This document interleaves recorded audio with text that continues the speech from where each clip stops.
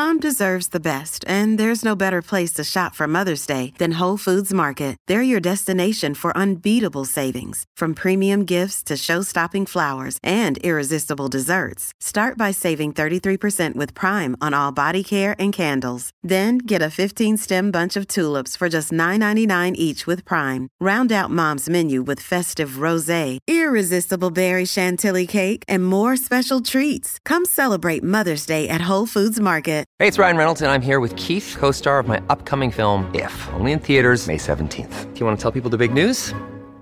All right, I'll do it. Sign up now and you'll get unlimited for $15 a month and 6 months of Paramount Plus Essential Plan on us. MintMobile.com/switch. Upfront payment of $45 equivalent to $15 per month. Unlimited over 40 gigabytes per month. Face lower speeds. Videos at 480p. Active Mint customers by 531.24 get 6 months of Paramount Plus Essential Plan. Auto renews after 6 months. Offer ends May 31st, 2024. Separate Paramount Plus registration required. Terms and conditions apply if rated PG. This episode is brought to you by La Quinta by Wyndham. Your work can take you all over the place, like Texas. You've never been, but it's going to be great because you're staying at La Quinta by Wyndham. Their free Bright Side breakfast will give you energy for the day ahead. And after, you can unwind using their free high-speed Wi-Fi. Tonight, La Quinta. Tomorrow, you shine. Book your stay today at LQ.com. With threats to our nation waiting around every corner, adaptability is more important than ever. When conditions change without notice, quick strategic thinking is crucial, and with obstacles consistently impending, determination is essential in overcoming them. It's this willingness, decisiveness, and resilience that sets Marines apart. With our fighting spirit, we don't just fight battles, we win them. Marines are the constant our nation counts on to fight the unknown, and through adaptable problem solving, we do just that. Learn more at Marines.com. I was watching it actually from a bar in St. Louis, talking to Bosnian soccer players while eating a cheeseburger. So it was actually very entertaining. And how was the cheeseburger? It was actually really good. Burger, I'm really hungry right now, you guys. Cheese curds. It was just very cheesy, very good. Very cheesy and good, just like you, buddy. Yeah, well. You didn't get much argument there, man. Give me beer, whiskey, wine or gin, anything to shake this mood I'm in. My football team's got me drinking. Back at it again with another shade of blue. My name is Cody Bradley. I'm here with our full squad, Thad Bell, Robert Russert, and David Greenwald. And we are joined via Zoom by Nate Bukaty. Nate, what is going on? Thanks for joining. Hey, fellas. Thanks for having me. That's an honor to be on the show. We're recording here Monday night after a very exciting weekend. Sporting won, the Current won. KU is in the Final Four, and it was all topped off by the Oscars at the end. It was just so much happened this weekend. I loved it. The Yanks are all but qualified. It was a good weekend. Yeah, I would say for me, the Yanks performance is the most important out of all those. Let's just start right there. We'll talk about the Sporting KC game and maybe a little bit of the Current, and we'll talk about the game this weekend as well. But we got Nate here. I know Nate is a big Yanks fan.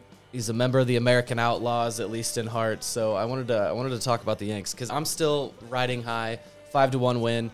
So yeah, Nate, where are you at with this team at the moment? Yeah, so I was a nervous wreck, honestly, before the Mexico game. Yeah. Not because I don't believe in this group, actually almost in a weird way because I do. I personally think this 5-year window that's in front of us is the most important 5-year window in the history of American soccer, which is saying something because obviously that window that Peter Vermees was a part of in 90, getting qualified for the World Cup that was going to come here in 94 was probably the most important up until this point, because we wouldn't all be sitting here talking about Major League Soccer maybe without all of that, right? Like Absolutely. Without that World Cup in the U.S., I don't know that MLS ever even happens. So that was really important. But, standing on the shoulders of that, the thing that hurt me the most out of everything with our failure to qualify last World Cup cycle was I look at it this way. As we're all here in the group of American soccer fans, and we're not going anywhere, right? Like, no matter what failures happen with the national team, no matter if the Current and Sporting KC win or lose, we're all screwed. We're in, right? Like we're cheering for this thing no matter what because we love the game. But I think most of us want to see. We love it so much that we want more Americans to join in with us and celebrate soccer all the time, not just when the World Cup is around and when the U.S. is involved. But the reality of the situation is that the vast majority of Americans will not pay attention to this sport or this national team unless it's in the World Cup and unless the U.S. is there. And so while those of us that are all diehards and have been paying attention knew that there was this wave of talent coming, and that and those of us that watch Major League Soccer know that Major League Soccer, I believe, has a huge role to play in that because of the way they have overhauled their player development with Sporting Kansas City and FC Dallas and maybe the Philadelphia Union, teams like that at the forefront of it.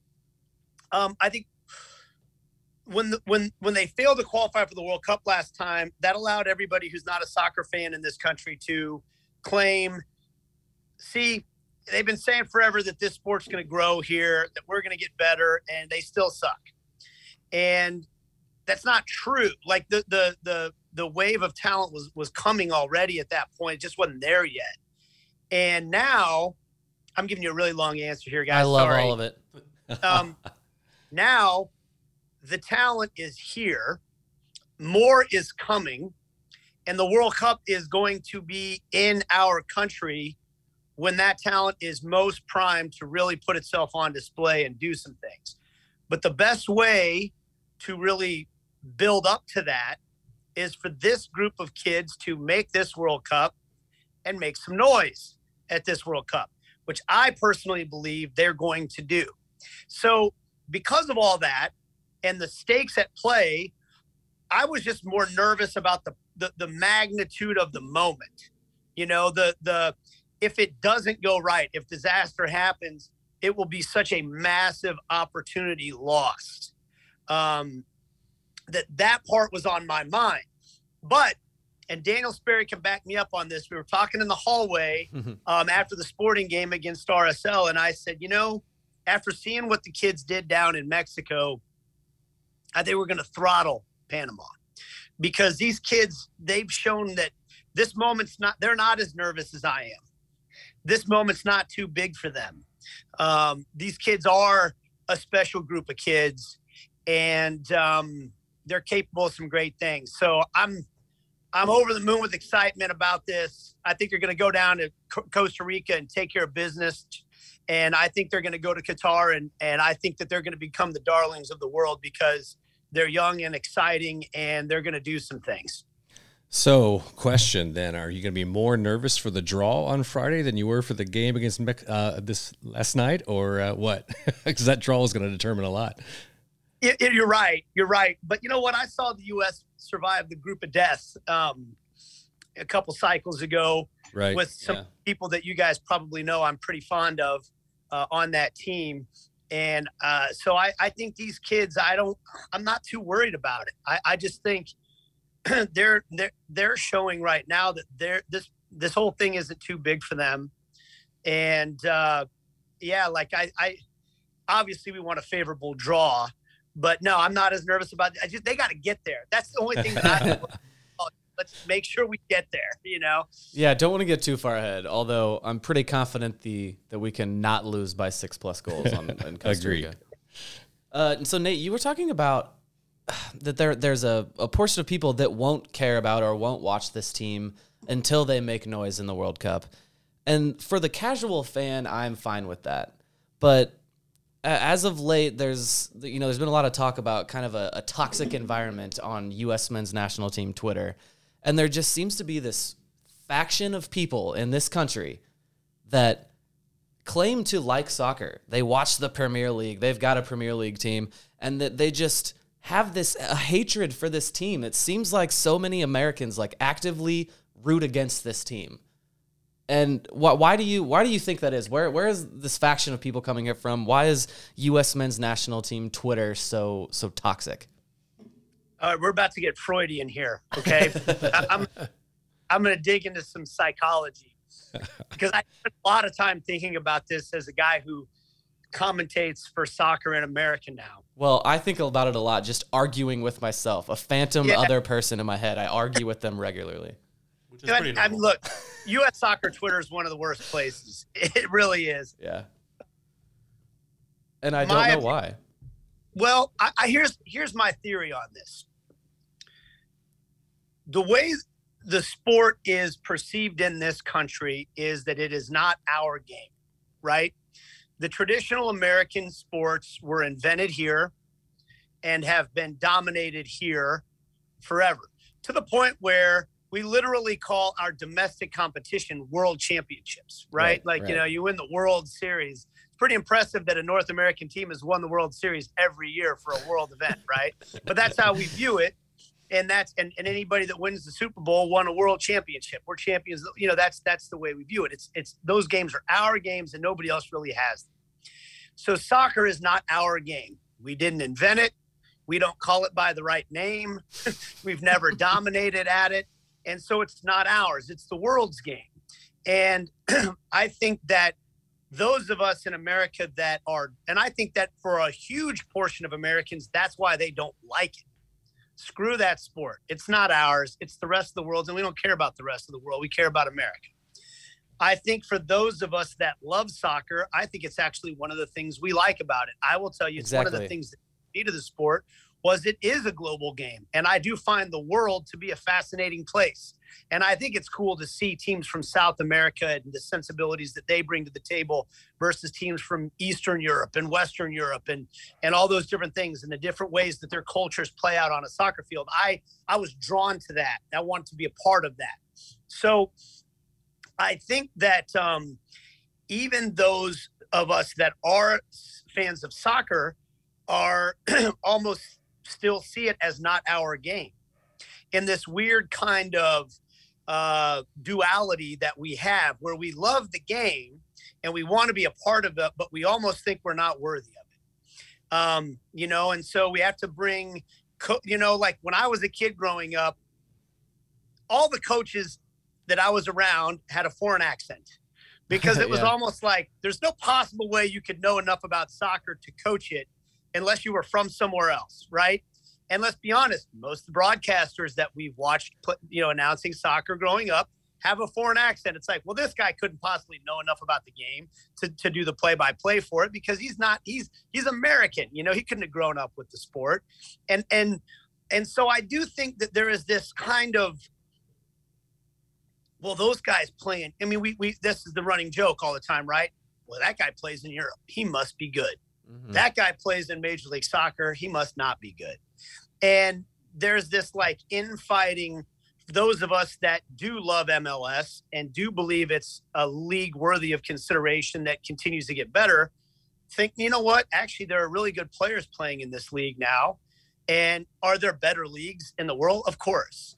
But does every league in Europe stand head and shoulders above MLS? To me, that's an overly simplistic view, and it's a foolish one. Mm-hmm. Just because you're scoring, for example, a lot of goals in Switzerland doesn't mean that you're a better player than someone that's scoring a lot of goals in Major League Soccer. And so that's a long answer to your question, but I do think that's kind of the root of it a little bit. Yeah, to sum it up, basically you just said they don't like it because we're not the best at it. Yeah, something like that. But there's also this implication that if it's American, it must not be authentic enough. It must not be good enough. Mm-hmm. And here I'm watching some great young, and I would love it if every player for the U.S. men's national team was playing at a Champions League Final Four team. Barcelona, Real Madrid, Chelsea, all that. And I love the fact that we have a bunch of young players that are playing at clubs like that. But I also think there is space on that team for guys that are tearing it up in Major League Soccer. And I think they're proving that right now. Mine is honestly more cynical than that. It's these people that I think they started playing FIFA. They didn't start soccer from MLS. They started playing FIFA. They got a Premier League team. They casually watched the Premier League. And they hear English people talk about MLS being bad and the U.S. is not good at soccer. And they don't want to sound not cool in front of the soccer people that they think are smart. They want to sound cool in front of their English friends and be like, oh, I don't watch that low level of soccer. But my thing is, you know what English people do is they go watch 4th division football over there. And they don't sit in that stadium and go, this isn't quite as good as the Premier League. I'm not enjoying this. No, they love the sport. And that's why I cannot get over these people in my head. Like, come at me on Twitter if you exist. Like, I need to know what happened to these people, why they're this way. But it's an American team and we're a scrappy underdog. I feel like that's something that Americans would love to see. I kind of love that about our team. So that's at twitter.com/@thatcody though. At that Cody though. Get at me. Nate, I thought you made a great point. You know, I think a lot of American fans dislike when we see a team sheet that has a lot of MLS-based players. But Walker Zimmerman and Miles Robinson have been killing it this qualification cycle, and they're both MLS-based players. And Miles Robinson might get a transfer to Europe eventually. Zimmerman's probably here for the long haul. But they're outplaying their European counterparts. And, you know, I love Eric Palmer Brown, but EPB is not on their level, even though he's based in France right now, right? I think, our German players aren't outplaying our American center backs, and those guys have been holding down the back line, getting 1-0 or, 1 goal, 2 or clean sheet results. And I think that says a lot. Yeah, John Brooks is lingering out there somewhere, but there's no big there's no big rush. Name that gets me fired up more than any name. Poor Thad had to listen to me go on a rant at training the other day about John Brooks. Why would anyone? And I hear some guys that I really respect. I mean, I listen to the Sirius XM satellite radio and guys that have played for the national team saying this. Why would anyone want to see John Brooks play for this team? At this point, 100%. Have we not seen enough of him just falling asleep in the most crucial points in games, switching off when the team can't afford it, and having some just outright lack of effort performances out there because he plays in Germany? Because he's tall, he's skilled on the ball, he's got physical attributes, fine. But what you do on the field matters, right? Like what you do for the team matters. And I just that's the biggest one to me right there is if that guy wasn't playing in Germany, tell me who would want to be. I mean, Nate is exacerbated right now. This really got him fired up. No, it was a great conversation the other day because he was fired up about Brooks. I was fired up about Tim Ream, and we were both agreeing with each other for a change. Tim Ream? What? That's another one. Oh, yeah, I forgot about Tim Ream. Yeah, Walker Zimmerman just feels so American. Like that guy, the long hair, the beard. We need that guy on our team, and I'm all behind Walker Zimmerman. And it's crazy because what was it? Just like a year ago, he wouldn't have been even close to the top tier of this squad. I don't think it's literally been about a year that it's like all turned around for him. This last summer, and I forget whether it was the Nations League or the Gold Cup. Last summer for sure, yeah, is when he really, I think, really just cemented his spot as being one of the top 4 that would be called in. Okay, so I love the phrase you just used, and I would love to get your guys' opinion on this. He seems so American. What is? Don't turn this into okay, go ahead. Get existential here. What is American soccer? Because to me, and I study this. I come at it from a guy who came into soccer play-by-play. Later in my career, I had spent 20 years almost doing traditional American sports. I just was a big soccer fan. And then all of a sudden they asked me to do play-by-play. And I was like, sure, I'll give it a shot, stupidly thinking, yeah, I can figure this out. But so I spend all this time trying to figure out what our voice is supposed to be. And I watch English. I watched a ton of English. I was a Celtic fan. And so I watched a ton of Scottish soccer and heard the way they called games. And English soccer in the way that they call games. Then you start watching, Mexican soccer and soccer in Latin America and the way that they do play-by-play. And they're very different, right? Like the English broadcasters are very understated. They use big words. They They're very eloquent with the way that they speak, but they don't get too excited. They don't talk too much. They try to kind of ease back and let the game speak for itself. But this is America. The Latin American broadcasters are very expressive, and they talk staccato fast all the time. They have a certain way they're supposed to call goals. They almost play their voice like a musical instrument through the course of the match, and that's the way they see it. So what is an American broadcaster voice in soccer? What is an American soccer player? And I've had conversations with other broadcasters that are American about this. And my attitude, and I know I told you I want your opinions. I really do want your opinions on this. But to me, okay, so what are we? We're multicultural. We're incredibly diverse. The sensibilities of a person from Seattle versus a person from New Orleans are quite different. The racial and ethnic components of this country, the political components of this country, we are all over the map. And isn't that always the biggest strength of America? We're not all the same. Like, not every broadcaster in this country should sound the same, the way that it seems that kind of every broadcaster in England kind of is supposed to sound the same. And so I love what you said. Like, Walker Zimmerman seems so American. He does. But doesn't Timothy Weah also? Oh, yeah. Completely different way. And isn't that like, if we lean into that, no, this is us. We're not going to let anybody else define for us how we should see the sport, what we should call it. If we want to call it soccer instead of football, this is us, man. We're defiantly American, and we're different from everybody else because we're so diverse and so multicultural, multifaceted. Yeah, Nate, the only time all that. Yeah, the only time I ever have called into a sports talk radio show and argued was with Doug Gottlieb, who was complaining about this very conversation during the last World Cup. It's, John Brooks is out there, German, and we had all these German guys, and he's like, don't we want guys who are like born here and all that? And I got on and just like ripped him for that. Like, this is what our country's about, that whole thing. But yes, when I say Walker Zimmerman feels American, does he have a Southern accent?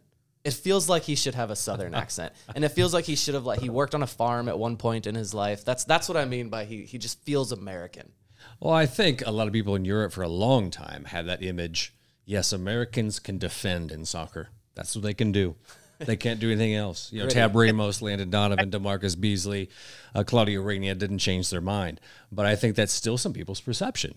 But I think what about this national team that I really like is we have a lot of players that are diverse in the way they play the game and the way that we can hit other teams with our attack and with our diversity and with our strength in the back. I think we cover a lot of that area. What do you think, Dad? Man, Walker Zimmerman is a American soccer player, but so is freaking Weston McKennie, man. I like guys... Weston McKennie's very American. Yeah. Christian Pulisic, man. These are different guys from different places, but they all have one thing in common, which I think is the strength of America, is we have a freaking chip on our shoulder. Mm-hmm. If we're not the best, we're going to go kick your ass at some point, okay? Christian Pulisic last night was the best guy on the field, not because he's plays at Chelsea or he's done this or done this. He was pissed off he didn't score in Mexico. That's why he was the best last night. He straight up mocked the referee. I know. One point. He carded the referee. He ripped the banner out of his teammates' hands. I mean, he was ready to go fight guys who were twice his size. I mean, they probably would have actually physically kicked his ass. Well, I like very much that you've said this about that this team has a chip on its shoulder again, because we lost that. That's what, growing up, that's what the American team was for me, was this, we could play Brazil and they would probably beat us. But the Yanks were going to give them a hard fight. It was gritty. They were going to run for 90 minutes. It was just a hard team to beat. And we lost that. It's not just to blame Jurgen Klinsmann, but over those Jurgen years, as more talent was coming in and a bigger pool of talent, we lost a little bit of that. And going back to Nate was talking about when people get upset at some MLS players in the lineup, I was standing up screaming my head off when Areola headed that ball in. I just know so many people were pissed off. And also, to go back to that conversation at the beginning, I hate that about this, that the national team does good, and I immediately just go towards screw all these people that I have seen yelling on Twitter. Why I can't even enjoy this because I'm happy that all of these people are like eating their hats about hating on Areola and this team. Of course, in fairness, we've been hating on John Brooks and Tim Ream, but right. if they come into the team and they score a goal, screw them. They're my favorite player for that moment. Yeah. No, I agree with you, Cody. That brashness, almost sort of an ignorance. I think they even said Donovan and Beasley in 2002. They didn't know any better to not be afraid, just go out and play their game. And we did lose that. But here's the question that I have. Yeah, we turned it on last night in that game, but you can't turn that on and off like a switch. It's got to be there all the time. Can they do that in the World Cup? That's the question. Yeah. I don't think I've seen a lack of effort from this team. Oh, I didn't say a lack of effort. It's a lack of killer instinct, But no, I know what you're saying, but I actually thought that was maybe the thing that encouraged me even more than what they. I mean, look, we've seen American teams throttle Panama at home before, even in the last failed cycle. But they went down to the Azteca and drove that game for most of the game until they decided in the last 10 minutes, hey, we just need to see out a draw here. Yeah. But they were the more dangerous team. They were on the front foot. Right. They didn't back down from anything in that game. And that was in the Azteca. And I understand the Azteca is not exactly what it's been in the past. And I understand that Mexico is not exactly what they've been in the past. But there is that spirit to this team. There's an engine. There's a feistiness. There's an effort level there. And to kind of go back to my point, like, Walker Zimmerman and Miles Robinson come from different places. Weston McKinney's a brash, young African-American from Texas. Christian Pulisic is a kid that grew up in Pennsylvania from the son of an Eastern European immigrant. Tim Weah, is a kid that grew up, the son of a former, world player of the year, growing up in the United States. Like there's guys that are legacy kids like Gio Reyna now.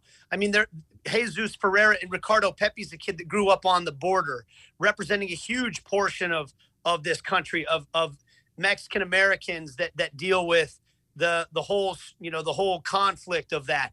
And then when you look at their skill set on the field, it's diverse. And they bring different things to the table. And I do think I like that point that, to me, the common thread right now, they're not afraid and they have some gumption to them. And yeah, I think we'll see, Bob, but I think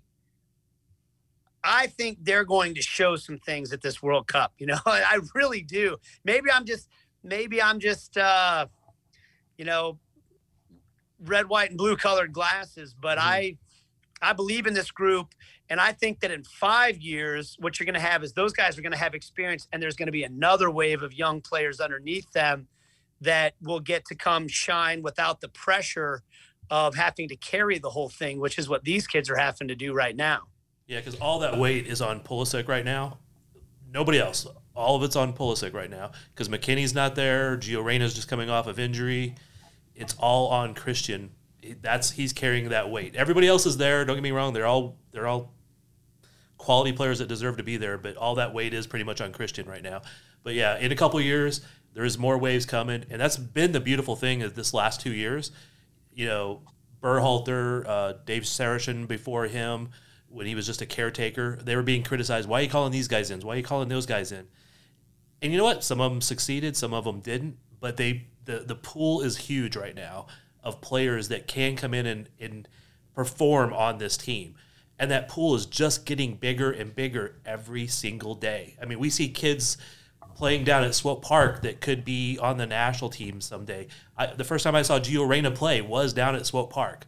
First time I saw Jesus Ferreira play was down there. Yes. Mm-hmm. I mean, yeah. Dallas came in and kicked Sporting's Academy's ass, but it was guys who were later on the national team. They deserved to do it.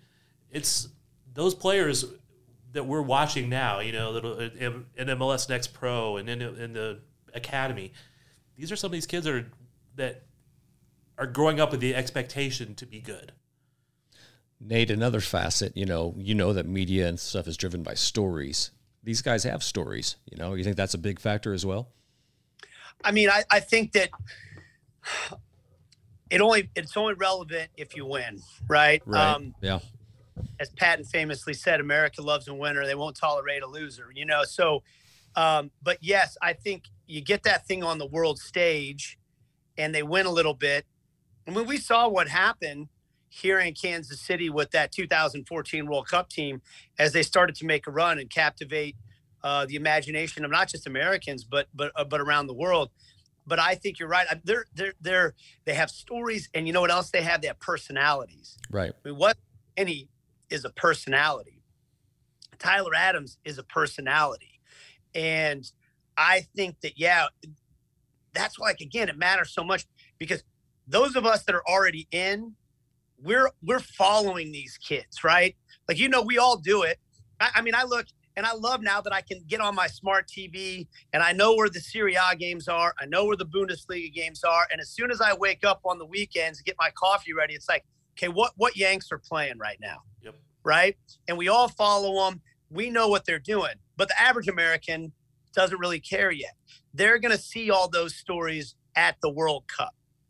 And that's why it's just so important for them to be there and put on a show, because I'm with you. I think that when casual Americans start to see these kids and see what they're all about, I personally believe they're going to buy in at a level that we haven't seen before. So I promise we will eventually get to Sporting KC talk here. But Nate, I did want to ask you, just going back to a conversation you touched on earlier about American broadcasters. I'm curious as to who you think is the best of us at the moment, who of our American accented broadcasters out there calling games. I mean, the easiest answer is John Strong. John Strong till I die. I love John Strong. 45 to go. You know what? This is a lesson in life for everybody out there. John Strong is 9 years younger than me, and he is a mentor to me. And I think that's the first time in my life where I've looked at somebody who's markedly younger than me as a mentor. But I'm actually proud to say that, because really it doesn't matter how old you are. It's about your experience base and what you have to offer. I'm actually finding out that I learn stuff from my children all the time. As much as I try to teach them about things in life, my kids are teaching me about things that I don't understand all the time. But John Strong got into soccer earlier than me.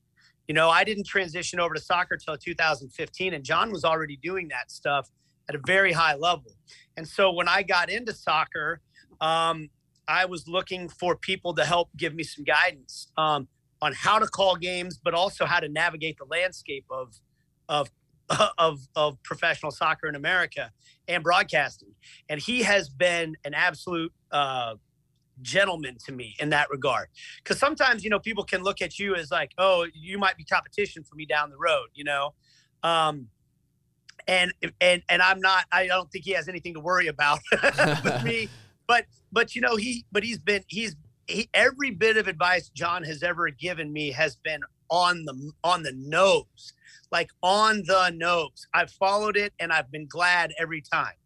And so from a personal standpoint, I want to put that out there that I think the guy is just that's a good person, But as a broadcaster, I'm incredibly prepared. Incredibly enthusiastic, but I don't think in a fake way at all.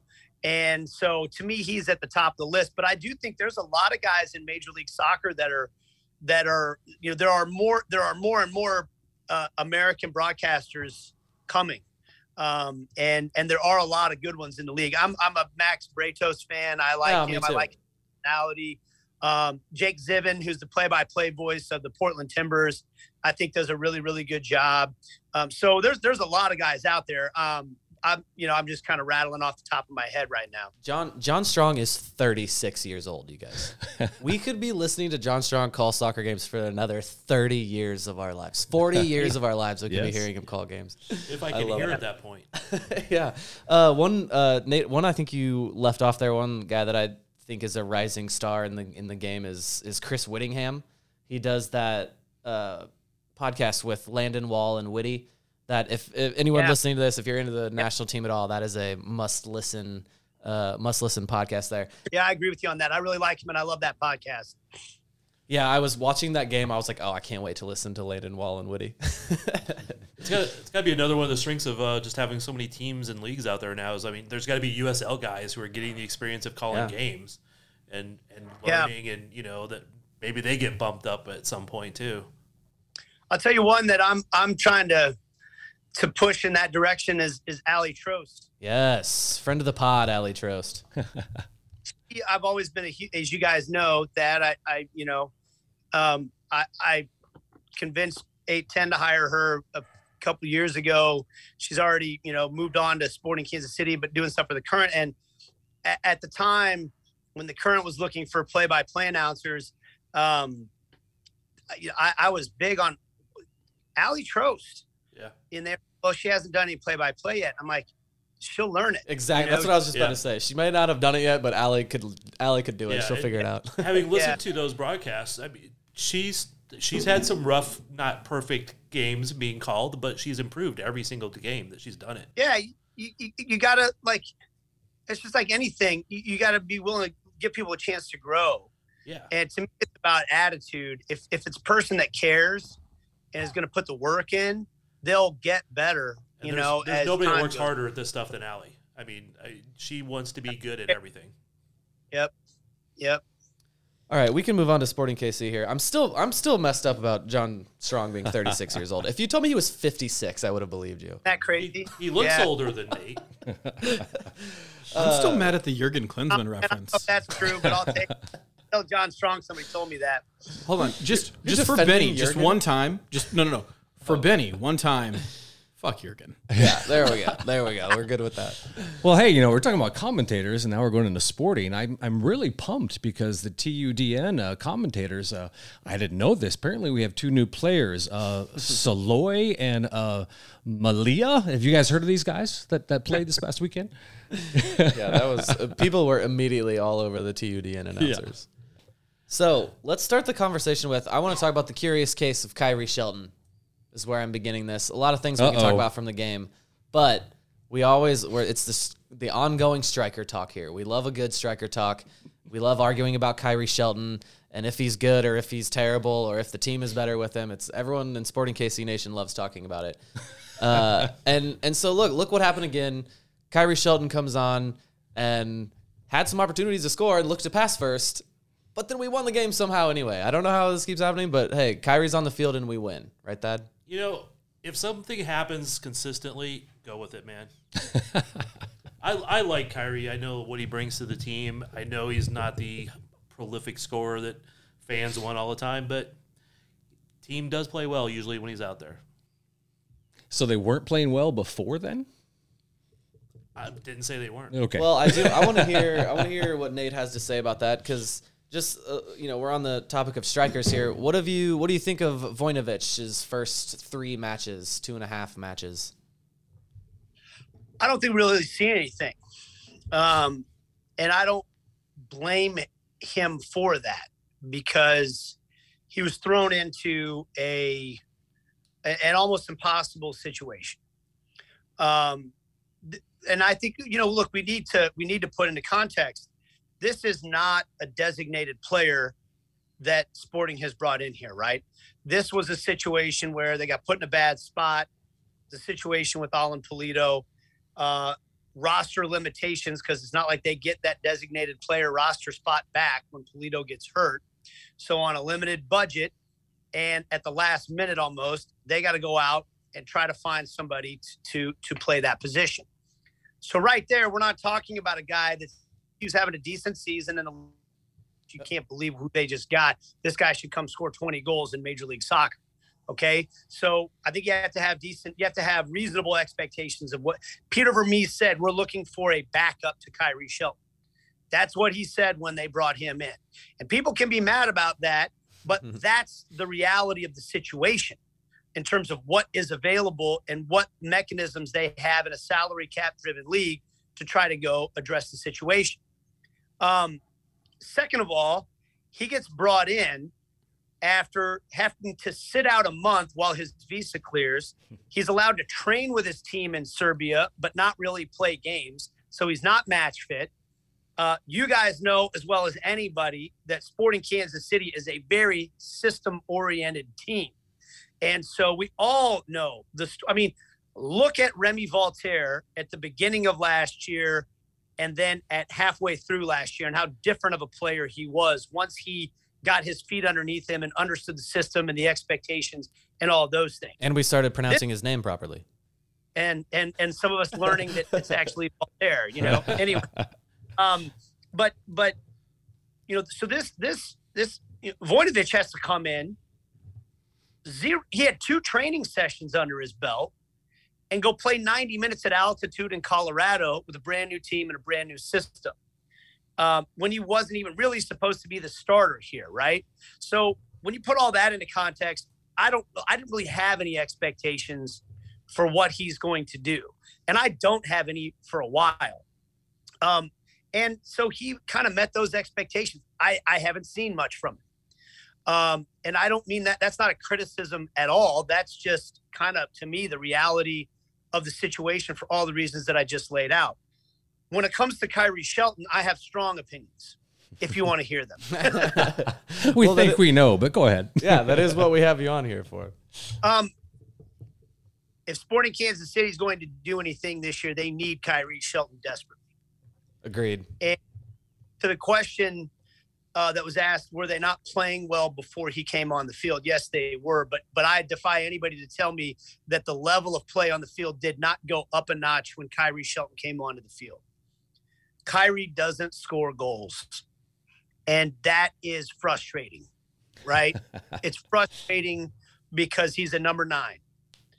And that's a huge part of that job. But I will tell you guys a little anecdote. I think it was the last World Cup. Yes. When France won, we did a player pool draft at Sporting Kansas City with some of the people that work in the office. And you froze up there, Nate. Dang, we lost him again. I guess we have lost Nate. He's back. Did I lose you guys? Yes. Yeah. We got you back. We lost you they had a pool, player draft or whatever. You had a pool. So did you guys get the part about how I finished dead last in the player pool? No. Now's the time to go back and say that you won. Yeah. I finished dead last, and I had the starting number 9 for the World Cup champion France, who did not score a goal the entire competition. I had the starting number 9 for Brazil, who I think made the semis, if not the quarterfinals. Gabriel Jesus didn't score the whole competition. They made a deep run. Starting number 9 for Belgium, and I believe that was Lukaku. I mean, my memory fits a little bit, and I don't know if he might have scored 1 or 2 goals the whole competition, and they all made deep runs. And I'm not suggesting that it's not important for a number 9 to score, but I am suggesting that it's been proven that you can win at a high level without a lot of goals coming from your number 9. It's not how you draw it up. You pay Alan Polito all that money because he does all the things that Kyrie Shelton does, and he scores. Right? That's why he's a designated player. That's why he's the most expensive player in franchise history. He's not available. They can't just go magically buy another one of them. But what Kyrie Shelton does for the team, does it drive me nuts when he doesn't shoot sometimes when he should? Yes. And it's almost like, bro, you're too nice of a guy. Like, I wish you a little more of an a-hole, and just got a little selfish every once in a while. And maybe someday, but probably not. And he's just not. If he hasn't scored a ton of goals at this point in his career, he's probably not. This team plays differently when Kyrie Shelton's on the field. He covers so much ground. He always makes runs. He's always available as an option for his teammates to play to. He wears center backs down by his size and strength and relentlessness. There's a reason that Shallowy and Russell score all the time when he plays.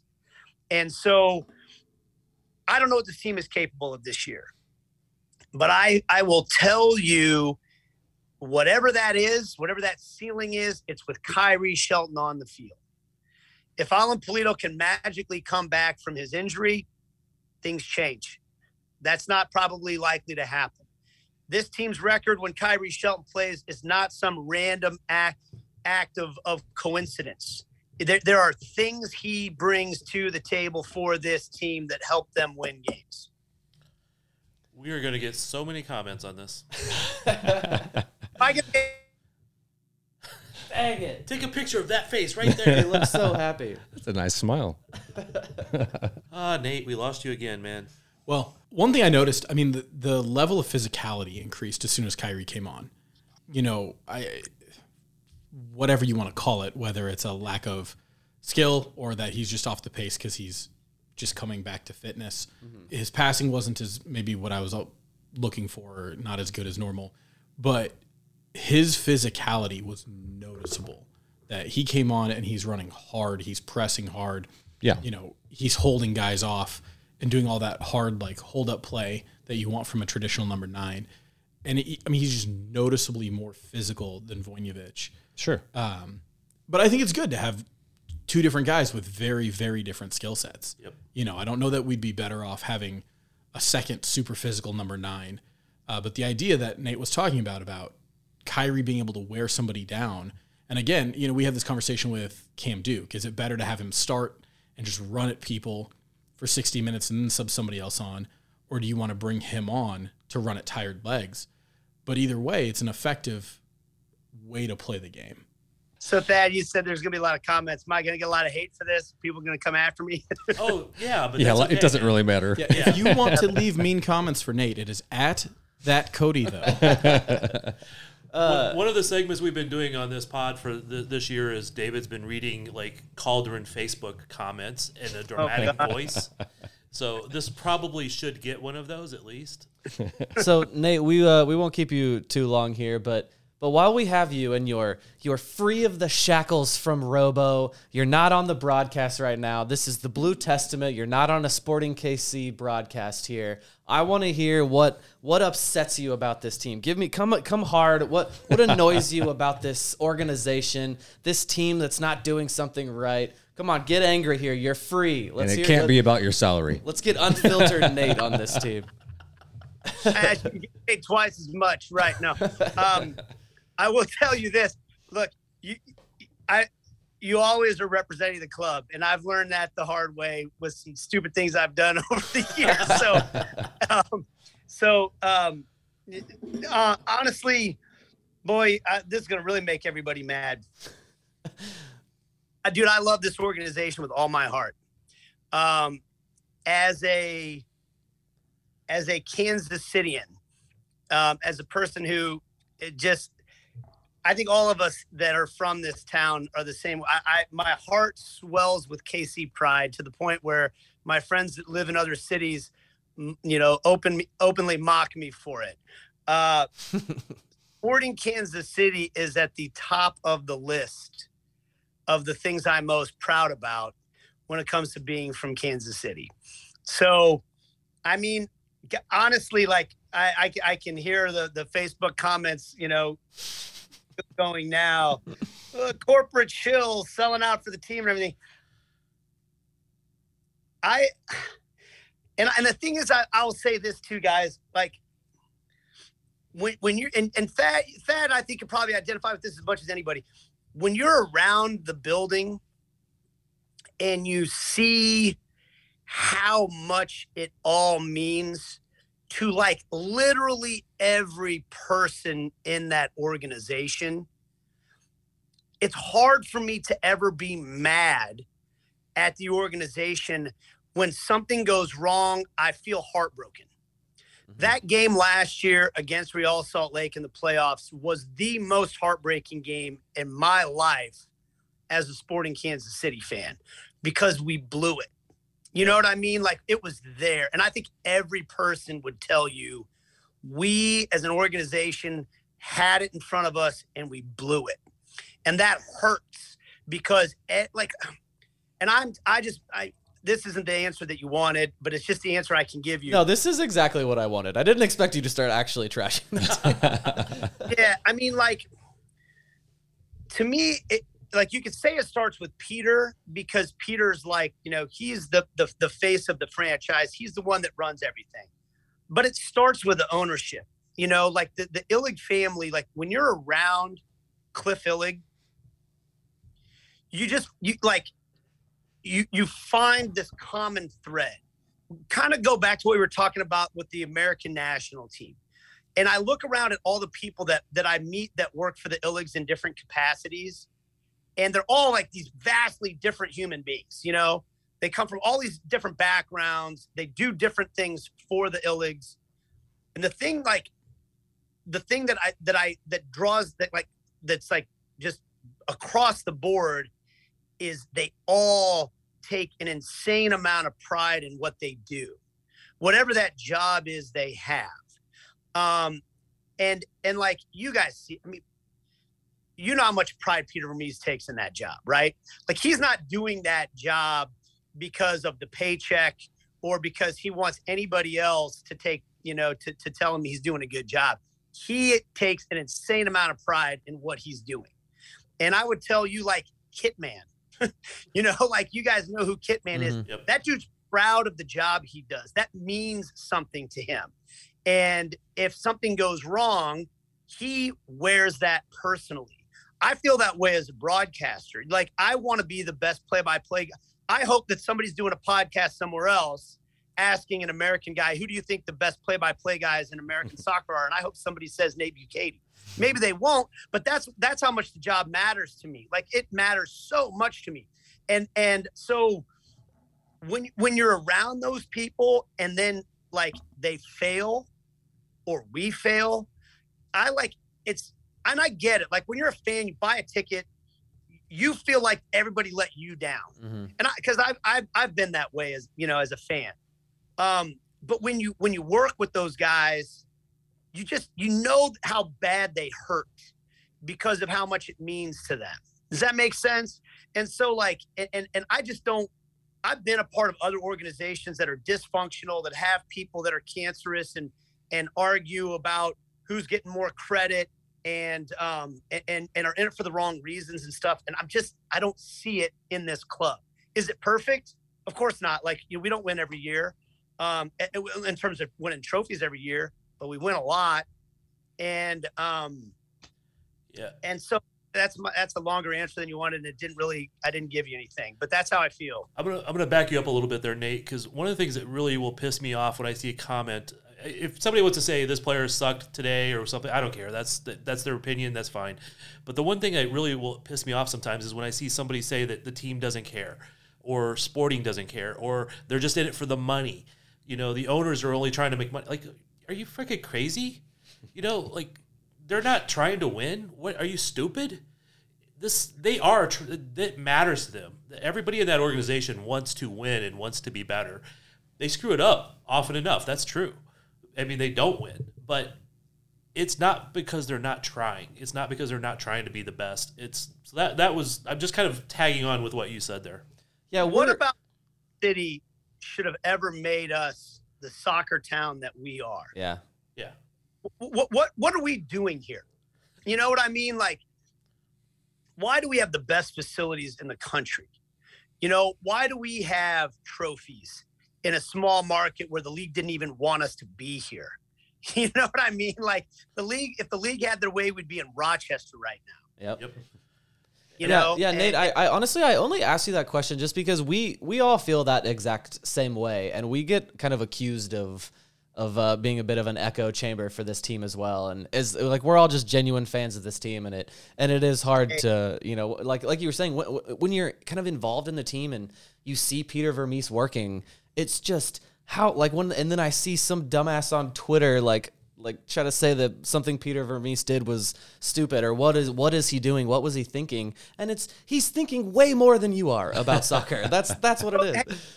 Can I say something honestly? I mean this. I'm not calling anybody a dumbass. I am.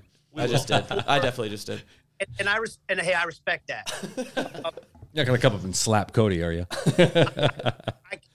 I think it's fantastic that we have a fan base that are passionate and that cares, and that feel frustrated and angry when the team doesn't perform at the level that we all want it to.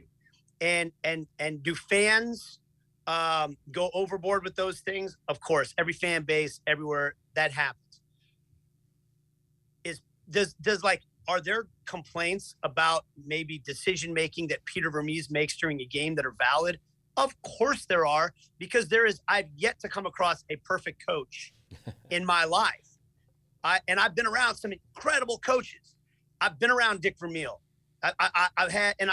I'm saying this not to brag, but to say I can't believe how lucky I am to get to share company and have a meal with Dick Vermeil and listen to him talk about the things that he thinks that matters.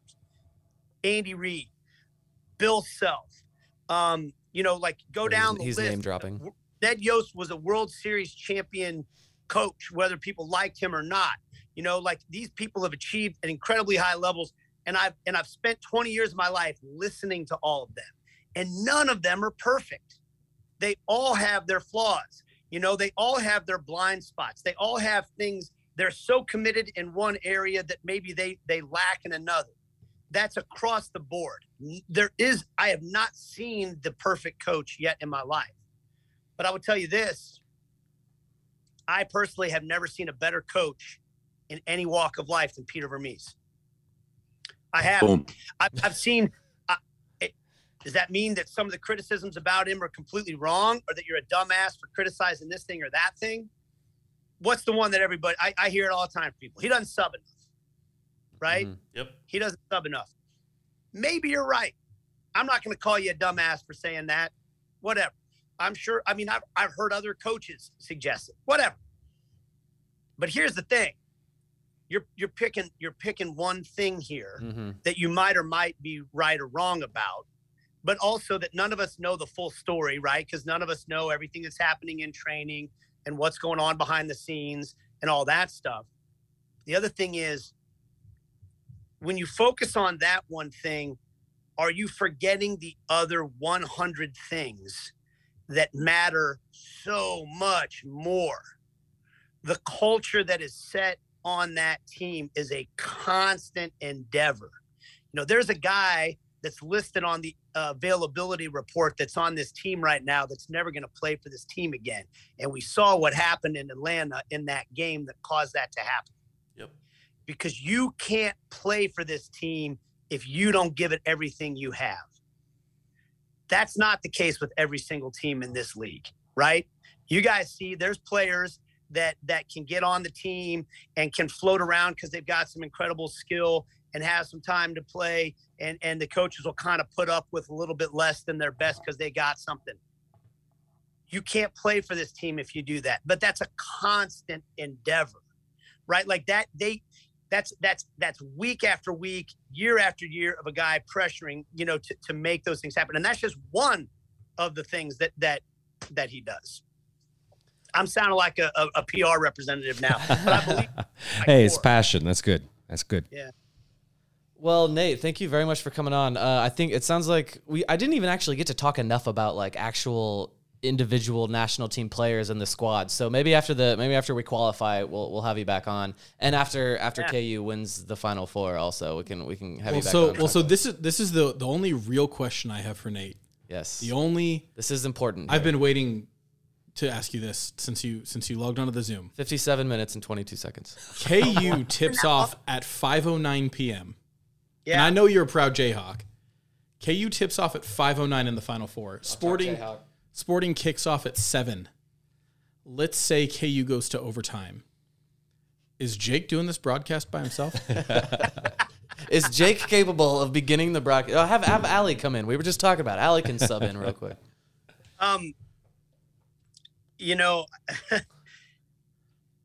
KU played in the Final Four against Villanova. Last time they played in the Final Four against Villanova, Sporting played at the exact same time. I remember it.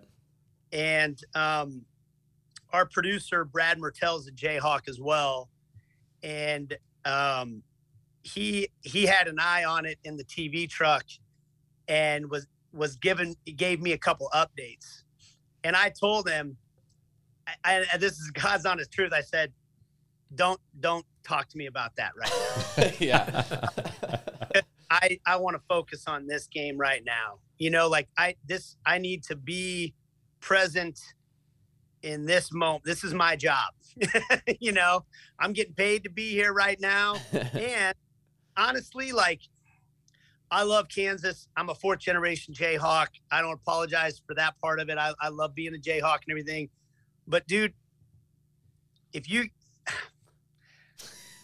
sporting game is more important to me. That's what I like to hear.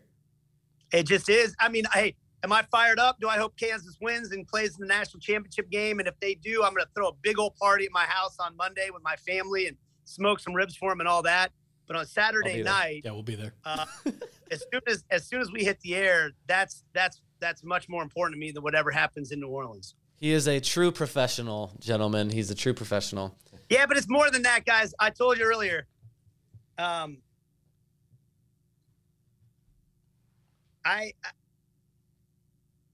Once you become connected to all the guys in the club, and they mean something more to you than just like, you know, work friends and stuff like that. Do those guys, like, I care deeply about their success in life, you know. That's why it matters. I mean, all those Jayhawks, I don't know any of those guys. I've met Ochai a few times, I'm sure, and I love him. I root for him, but I don't know him and his family the way I know Kitman and his family, or Kerry Zavagnin and his family, and all the guys. You know what I'm saying? Yep. Well, personally, Nate, for me, we were talking about broadcasters from other teams here, and you know, they could have gone with an eloquently tongued British person and that wouldn't be passionate about the team or the city. But you're one of us. I might be David. I think is a Kansas City, and I'm talking to 2 St. Louis people over here. But you're one of us. I've lived here longer than I lived there. Come on. And that is one reason. And just hearing you talk about this, the passion, the way you care about the team, and that all comes through in the broadcast. And I do love having one of us and just hanging out with a former player on the broadcast. I think we have I love our niche little broadcast. Cody wants to know if you're available Friday night.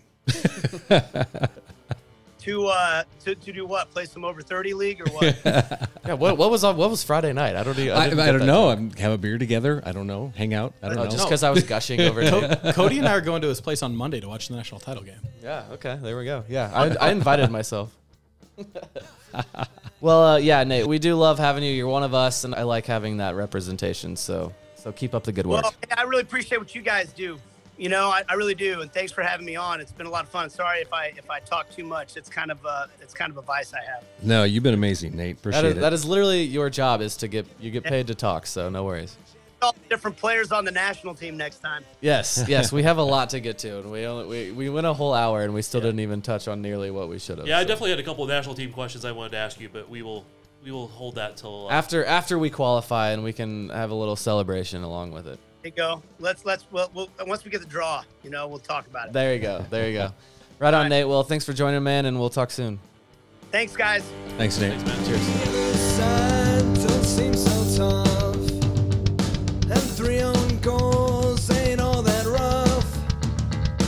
Our skipper has just been sent off. Supporters strong have all gone soft. My football team's got me drinking.